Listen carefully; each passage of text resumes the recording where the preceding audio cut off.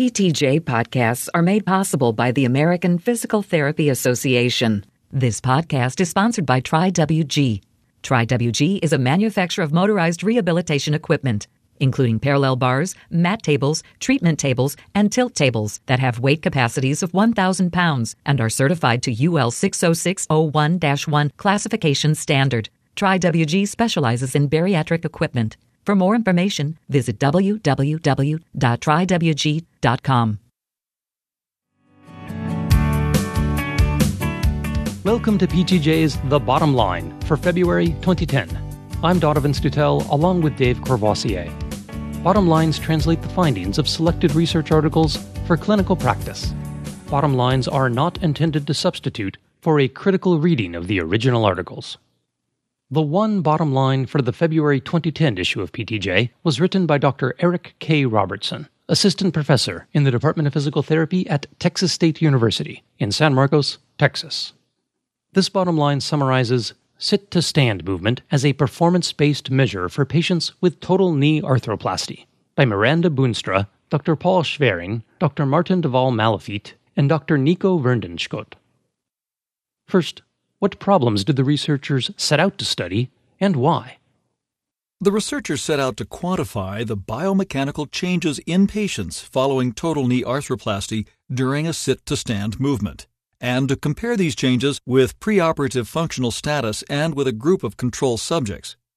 Assessing recovery after total knee arthroplasty should include both the patient's perspective and performance-based measures, but only a few trials have examined performance-based recovery, and no previous trials have examined performance from a biomechanical perspective. Who participated in this study? 16 patients with end-stage knee osteoarthritis followed by unilateral total knee arthroplasty, and 16 age-matched and body weight-matched control subjects were included in the study. The patients were required to be free from obvious signs of contralateral knee osteoarthritis. What new information does this study offer? This trial provides biomechanical data that a total knee arthroplasty can improve a patient's ability to load their limbs equally during a sit-to-stand movement. A smaller but still significant improvement in angular knee velocity also was noted. However, some deficits in angular velocity compared with the control subjects persisted. The improvements were mostly noted during the first 6 months after the operation. What new information does this study offer for patients? Patients can expect improvement in their ability to rise to standing from a seated position following total knee arthroplasty by the 6th month after the operation. The improvements that were noted included being able to more evenly load the limbs and generating more upward speed during standing. Physical therapists may use the sit-to-stand movement to assess functional recovery during the rehabilitation process. How did the researchers go about this study? The researchers utilized a motion analysis system to capture data on maximal angular knee velocity and weight shift during a sit-to-stand movement. They used a loading ratio to determine the symmetry of loading during the movement and compared the patient's operated and non-operated limbs and compared the patient's loading rate to that of a group of control subjects. Pain was recorded on a visual analog scale. How might the results be applied to physical therapist practice?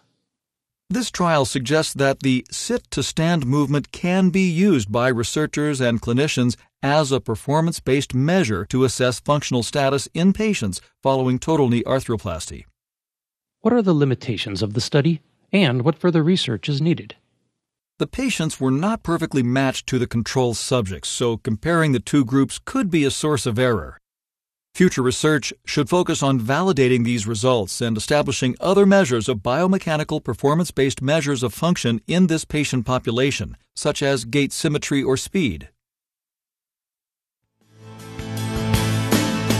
Thanks for listening. This has been a production of Science Audio, online at www.scienceaudio.net.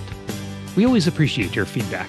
You can email ptj@scienceaudio.net or leave a voicemail at 626-593-7825.